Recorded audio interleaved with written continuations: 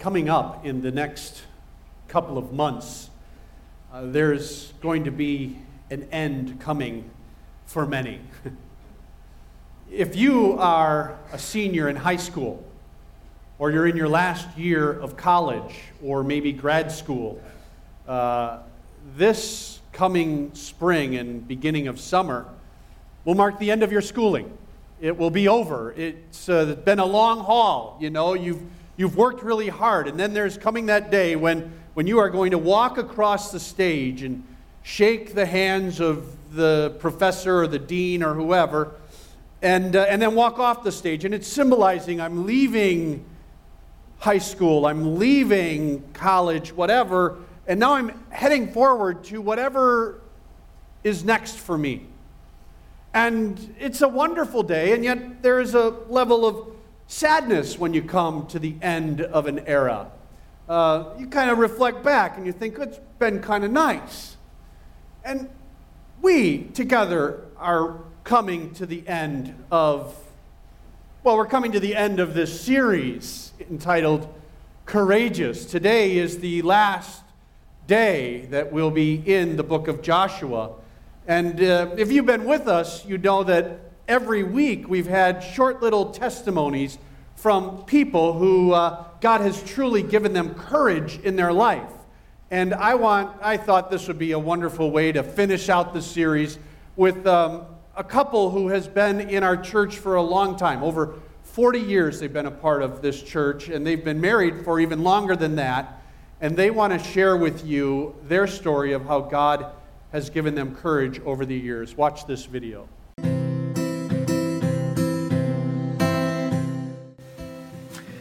When Pastor Jeremy started his sermon series on courage, he asked some folks if they would identify times in their lives in which God provided courage. Bonnie and I thought of marriage.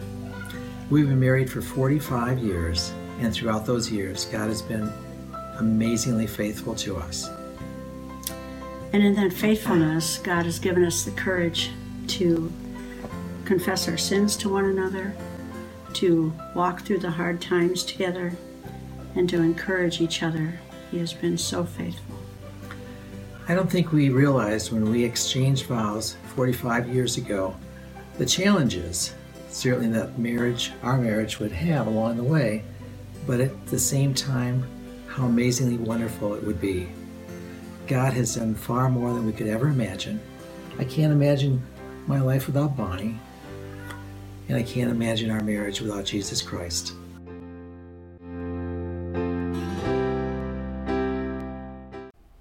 Pretty awesome, huh? Yeah, we can applaud that.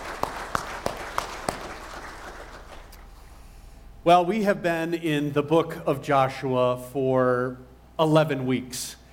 We've taken pretty much a chapter every single week, and today, as we plunge into the 11th chapter, the last chapter that we're going to go through, I would like to start at the end. What I mean by that is, if you have your Bibles handy, you can go to Joshua chapter 11. If you don't have a Bible handy, that's fine. We'll have the scriptures up here on the screen for you. But at the very end of Joshua chapter 11, the last verse, even more specifically, the last sentence of the last verse, I'd like us to zero in on. Joshua chapter 11, verse 23, at the very, very end of that verse, this is the final sentence of that chapter. It says, "Thus the land had rest from war." You know, there's something kind of soothing about those words. There's a lot packed into those words. I mean, to have rest from war. You realize that Joshua and the Israelites have been fighting, and there's something really nice to know that the land now has this feeling about it. And the feeling about it is finally we have rest. Well, what makes those last 7 words of chapter 11 even more profound is the historical background to what we have been covering down to those words. If you've been with us over the last 11 weeks, or most of them anyway, you may recall some of the things that the Israelites have been through. If you have been with us, I didn't say this up front, but there was a final exam that you're going to have to take. Now, don't get nervous, because if you're visiting with us and you feel like you're a little out of the loop, that's okay. You can just kind of allow the others to take the test, and you can learn as we go. Let me just kind of highlight some of the things by asking some questions to you so we can understand, like, what's the backdrop to the idea that now the land finally has rest. So, to begin, the first question I want to ask you goes back to the second chapter of the book of Joshua, and it has to do with those two spies. Remember, before they even entered the land, the two spies went into the land to kind of scope it out. And there was somebody that hid them out. Here's the question I have for you. Who hid out the two spies? Now, before you blurt out any answers, remember this is a test, so don't look at the person next to you. But I want to give it multiple choice for you, okay? Here are the three choices. Was it Rahab, Rachel, or Rehoboam? Normally, with multiple choice, it kind of helps you out. Okay, anybody? Well, how about all of you? You know who it is? Rahab, Rachel, or Rehoboam? Rahab. Let's see if that's right. Yes, nice job. Okay. The next question has to do with the crossing of the Jordan River. So they knew they were going to go in, and here's the question. God stopped up the Jordan River, and two piles of stones from the Jordan were stacked as memorials that God had brought the nation from there on the other side of the Jordan River to here on this side of the Jordan River. And how many stones were in each of the piles? Remember that? Now here's your choices. Was it 7 stones, 10, 12, 14, or 214? 12, you think? Let's see. Hey, nice job. You guys are doing so great. Okay, now they're across the Jordan, and the first battle that they had was the Battle of Jericho. And let's see the question about the Battle of Jericho. The first battle that they faced was the Battle of Jericho. How many times did the warriors of the Israelites walk around the city each day for the first 6 days? So the first 6 days they had to walk around the city. You remember how many times each day they had to walk? Was it 1, 2, 3, or 4 times around the city each day? 4? 1? What's the answer? Hey! Okay. You guys are doing, I know it's, I was just talking about school being over, and now I've got you back in school. So on the 7th day, they had to walk around the city how many times? Here's our choices. Was it 5, 6, 7, or 8 times? So the 7th day now, they had to walk around the city more than once. Was it 5 times, 6 times, 7 times, or 8 times? 7 times. Yes. Okay. All right. I think I have one more question. Is that right, Charlie? Yeah. Okay. So now they're in the southern part of the kingdom, and there was an amazing miracle that took place that we talked about last week, that when they were fighting all of these armies in the southern kingdom, there was a major, major miracle that took place. More major than the parting of the Red Sea. More major than the stopping up of the Jordan River. I don't know why this doesn't get more news and throughout the Bible, but anyway, do you remember what that major miracle was? The major miracle was that the sun and the moon stood still in the sky. Remember that? It's so that the Israelites would have a whole extra day to fight all of these armies and have the victory over them. So we talked about all of these battles last week, and it's just amazing how Joshua and the Israelites had one battle after another battle after another battle after another battle, and finally, when they conquered the southern kingdom, it was like, okay, now we can finally take a little break. So they go back to Gilgal, where they were hanging out, and you think, okay, good, wow, that's really nice. Well, no. Really, they had just gotten started. Now, they had more fighting and more war, which was ahead. The northern part of the kingdom still had to be conquered before they could record those words at the end of chapter 11 that the land had rest from war.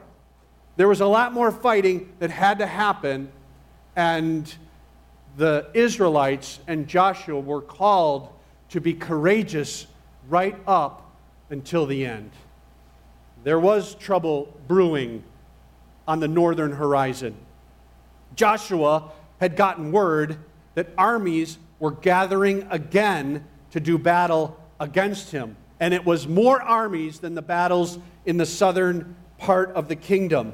Go back to Joshua chapter 11 and verse 1. Let's see what's happening in the northern part of the kingdom.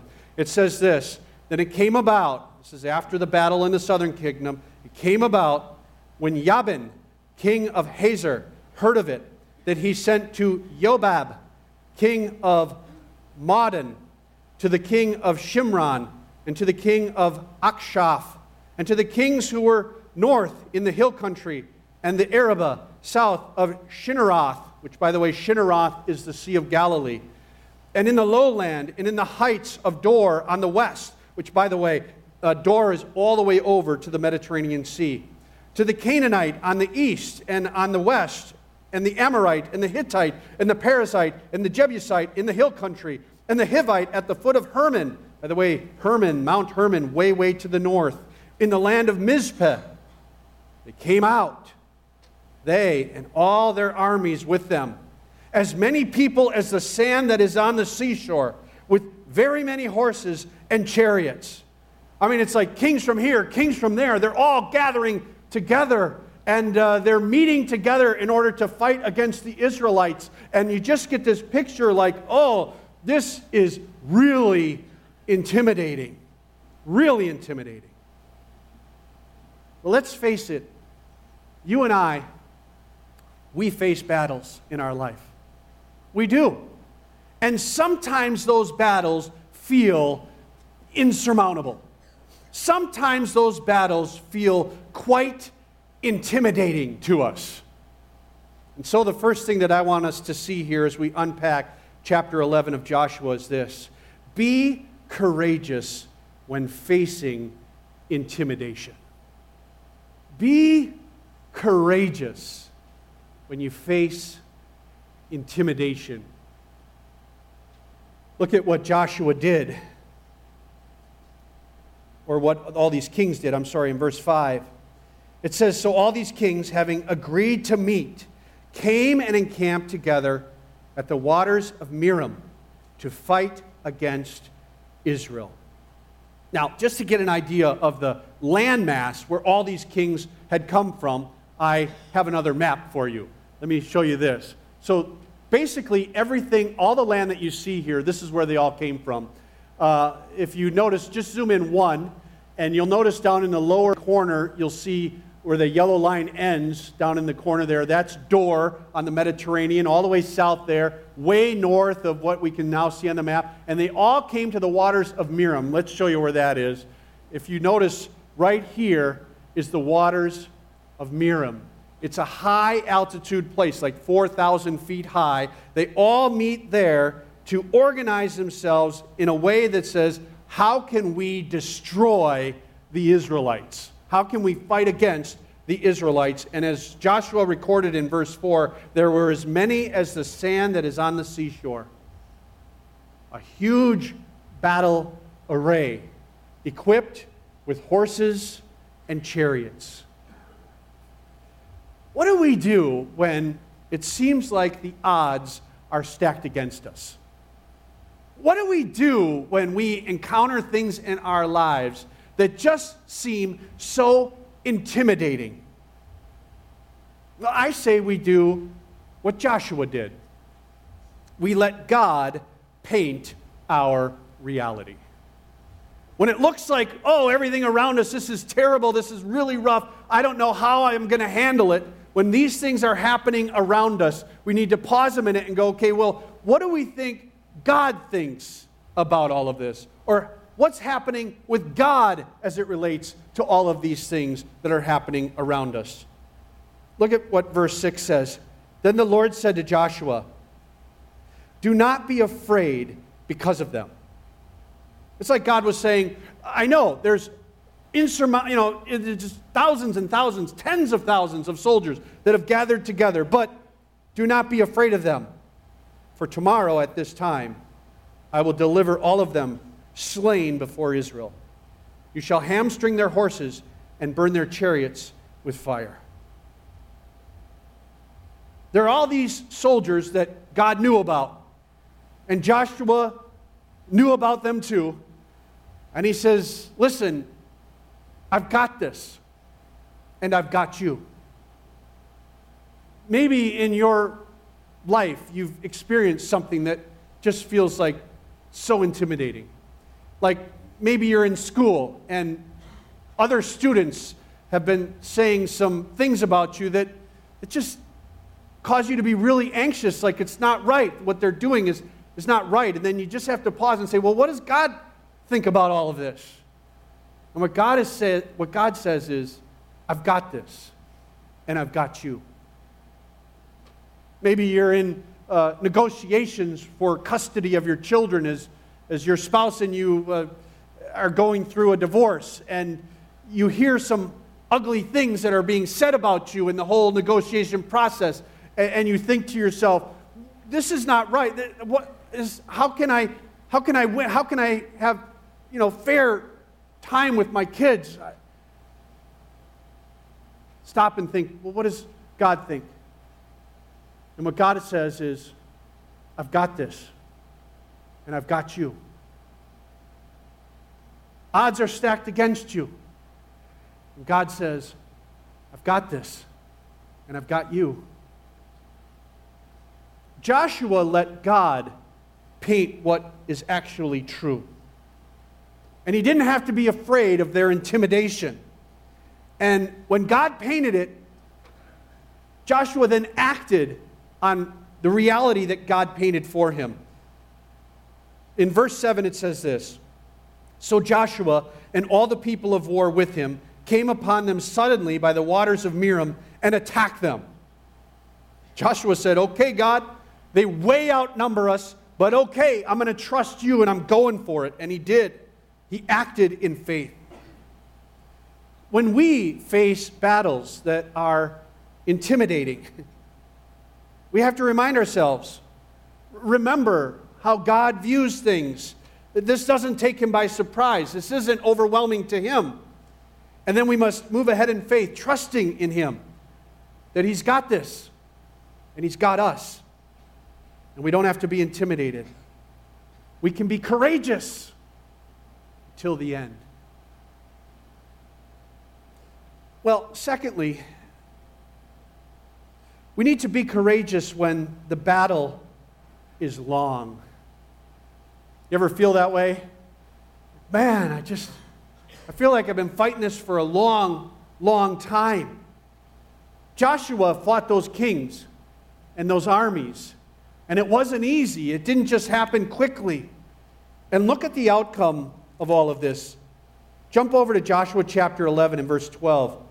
Joshua 11 and verse 12 says this, Joshua captured all the cities of these kings and all their kings, and he struck them with the edge of the sword and utterly destroyed them, just as Moses, the servant of the Lord, had commanded.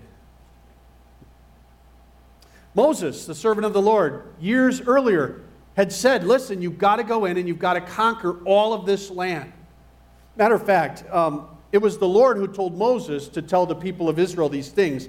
If you jump back to Numbers chapter 33, Numbers 33, you don't have to turn to it in your own Bibles. If you want, you can. I'll have it up here on the screen. Numbers 33, beginning at verse 50. Listen to what the Lord said to Moses. Numbers 33:50. Then the Lord spoke to Moses in the plains of Moab by the Jordan opposite Jericho, saying, speak to the sons of Israel and say to them, when you cross over the Jordan to the land of Canaan, then you shall drive out all the inhabitants of the land from before you, and destroy all their figure stones, and destroy all their molten images, and demolish all their high places. Those are all the places of worship to false gods, to pagan gods. And you shall take possession of the land and live in it, for I have given the land to you to possess it. You know, it wasn't just about conquering the land.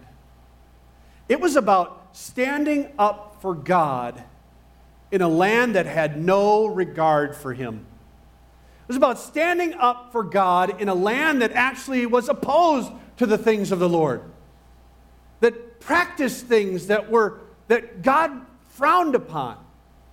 I would go even further than that and say they did things in the land of Canaan that were absolutely evil in the sight of God. And Joshua and his army was to go and wipe that all out of the land. Matter of fact, to be very specific as to what the issue was, I want to take you to Psalm 106. Psalm 106, verses 37 and 38. Listen to this description of what was happening in the land. Psalm 106, 37 and 38. It says, they even sacrificed their sons and their daughters to the demons and shed innocent blood, the blood of their sons and their daughters, whom they sacrificed to the idols of Canaan. And the land was polluted with the blood. This past week, Jill and I went and saw the movie Unplanned. Heard about this movie? It's a movie that highlights the abortion industry in the United States. And honestly, as I watched it, I couldn't stop crying. I just couldn't stop myself from crying. This fight for life. Our sons and daughters. Their blood is on our land.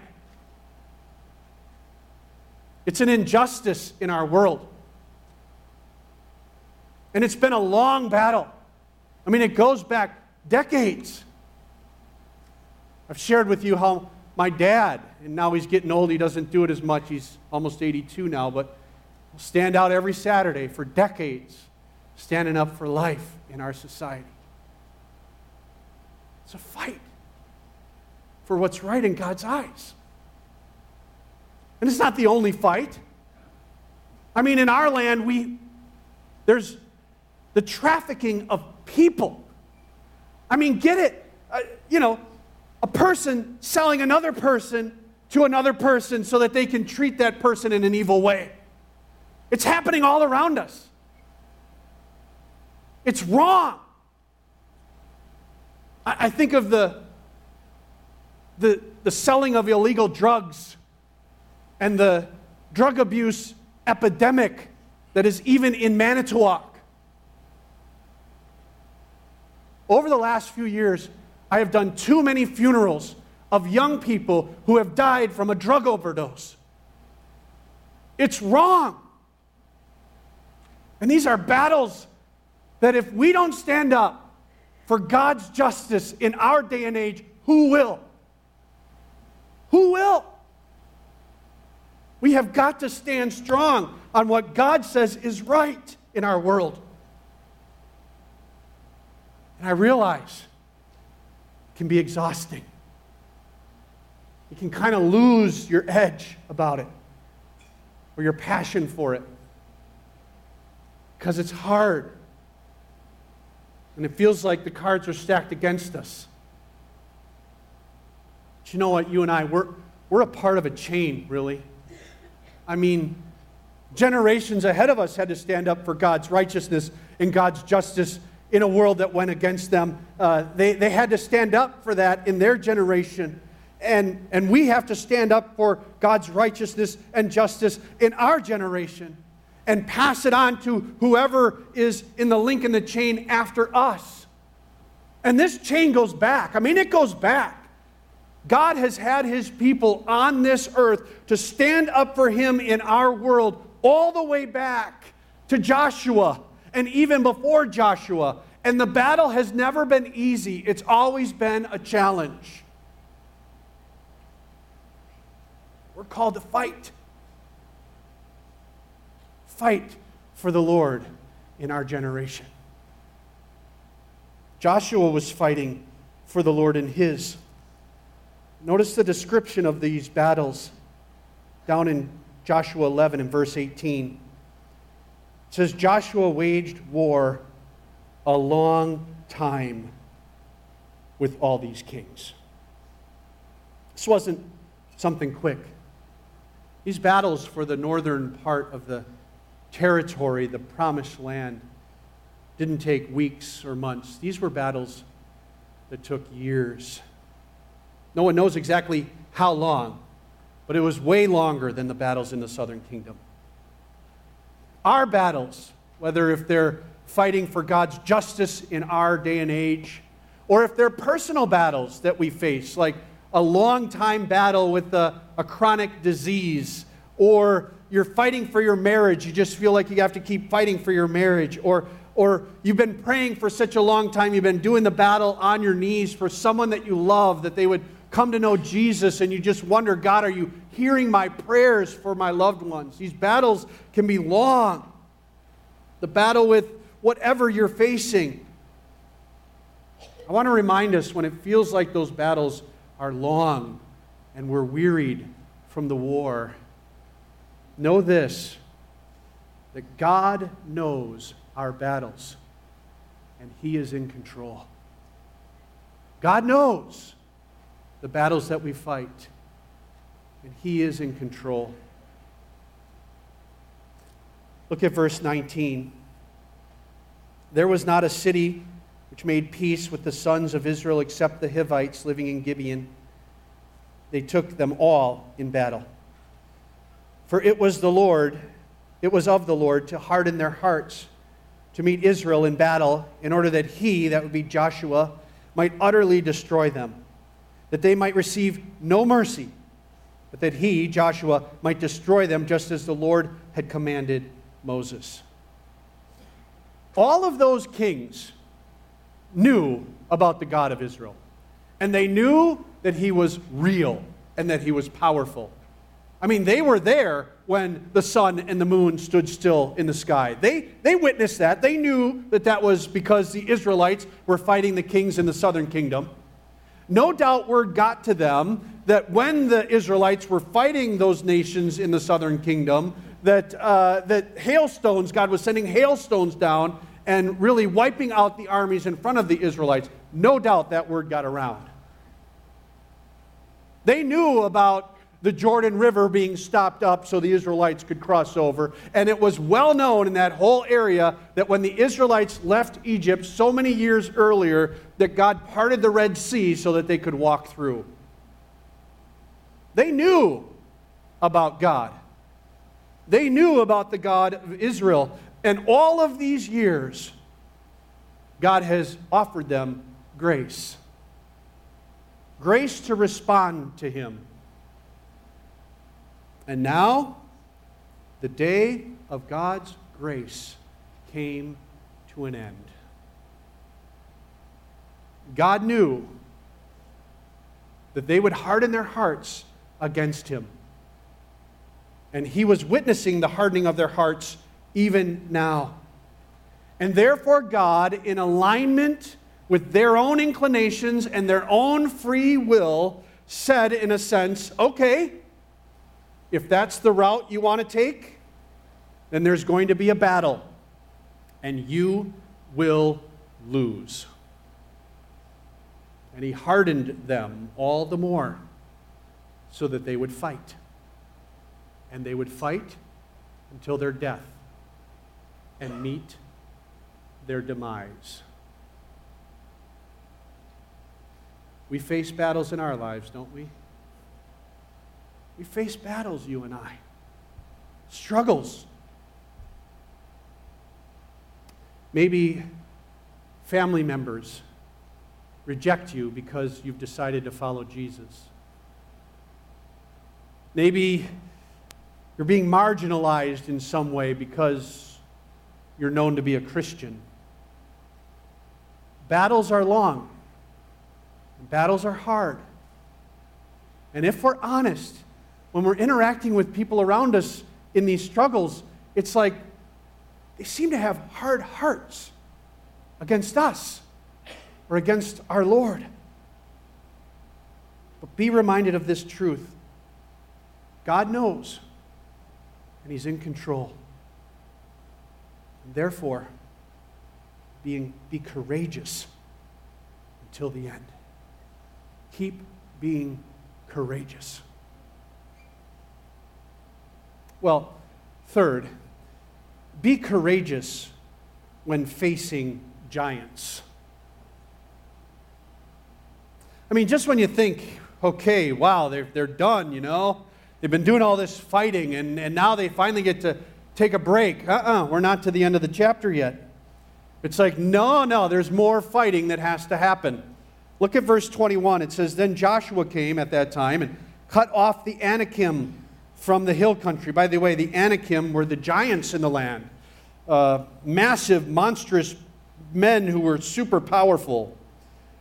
From Hebron and Debir and from Anab, which by the way is that southern kingdom, and from all the hill country of Judah and from all the hill country of Israel. That would be all the land that Joshua had conquered already. And Joshua utterly destroyed them in their cities, with their cities. There was no Anakim left in the land of the sons of Israel. Only in Gaza, Gath, and in Ashdod, some remained. Big mistake there, by the way. Verse 22. When God says wipe them all out, he has a reason. And not wiping them all out, there seen in verse 22, would come back to haunt them. Because there would be an Anakim, a giant, that would be born in Gath many, many years later. And he would wreak havoc on the Israelite people. But God would raise up a man of small stature, and he would do battle with that giant. Remember the story, the historical account? That giant's name was Goliath, and David is the one who fought him many years later. Just read about it yourself if you'd like in 1 Chronicles chapter 20. Giants. The average height, I just heard this past week, I don't know how they came up with this, but the average height of an Israelite back in that day was of a male was somewhere between 5'5" and 5'6". And the Anakim, the giants, they were humongous. I mean, like monstrous compared to them. Goliath is known to be 9 feet tall. I mean, some say 6.5 feet, but somewhere between there, someplace. Huge guys. And back in Joshua's day, when Joshua, before he was a leader, he was actually a spy for Moses. There were 12 spies for Moses that would spy out the land before Moses would die and Joshua would go in. And Joshua and Caleb were 2 of those 12 who didn't see it this way, but 10 of the 12 spies described these giants back in Numbers chapter 13 and verse 33. Let me just read this to you quick. These spies said this of the Anakim. They said, there also we saw the Nephilim. The sons of Anak, that would be the Anakim, are part of the Nephilim. And we became like grasshoppers in our own sight. I mean, we saw them and we knew, boy, we are just tiny to them. And so we were in their sight. They saw us as tiny too, like little insects that could just be squashed. The giants. The powerful, those who instill fear, be courageous around them. The bullies at school, be courageous around them. Those who throw their weight around, be courageous. Be courageous until the end. These battles that we face, when we just think they're over, there comes another one again. I think of the word relentless, just never ending. But as we face all of these battles, remember this, know this, rest is coming for God's people. Rest is coming for God's people. Look at verse 23. So Joshua took the whole land, according to all that the Lord had spoken to Moses, and Joshua gave it for an inheritance to Israel according to their divisions by their tribes. Thus the land had rest from war. God gave Joshua toward the end of his life. Rest from having to keep being that military leader. Keep fighting and keep fighting and keep fighting. Matter of fact, we have a description of what God called Joshua to do at the end of his life. If you jump over to chapter 13, Joshua 13, verse 1, it says this, "Now Joshua was old and advanced in years when the Lord said to him, 'You are old and advanced in years.'" Stating the obvious, I guess. "And very much of the land remains to be possessed." Joshua, you did a great job. You possess so much of that land, and yet there's so much more that needs to be possessed. And then he lists some of that land that has to be taken, conquered. But then if you jump down to verse 6, the Lord says to Joshua these words. He says, "All the inhabitants of the hill country from Lebanon, as far as Mishrathoth Maim, all the Sidonians, I will drive them out before the sons of Israel."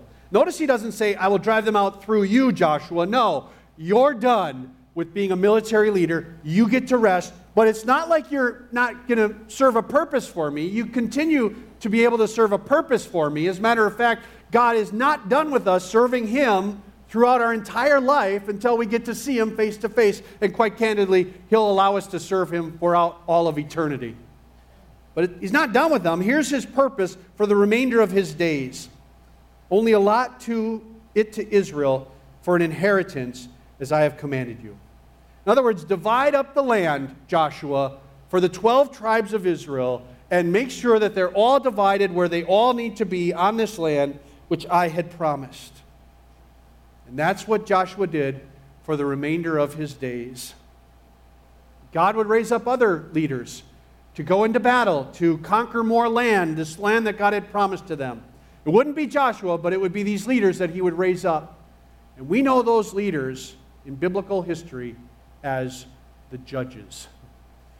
The next book in the Old Testament is about the judges. Maybe someday we'll dive into that and go through that as another series down the road. But those judges were who God would raise up as the military leaders following Joshua. Until our days are over, life will not be easy. Matter of fact, Jesus said it himself in John 16:33. He said, "In this life you will have tribulation." We will face battles. We haven't entered into His rest yet. We haven't gotten to paradise yet. We haven't seen Jesus face to face yet. Whatever you're facing, whatever battle you're in, know this: rest is coming for God's people. Rest is on the horizon. Until that day, fight the good fight. Be a good soldier of Christ. Walk by faith and not by sight. And be courageous until the end. Let's pray.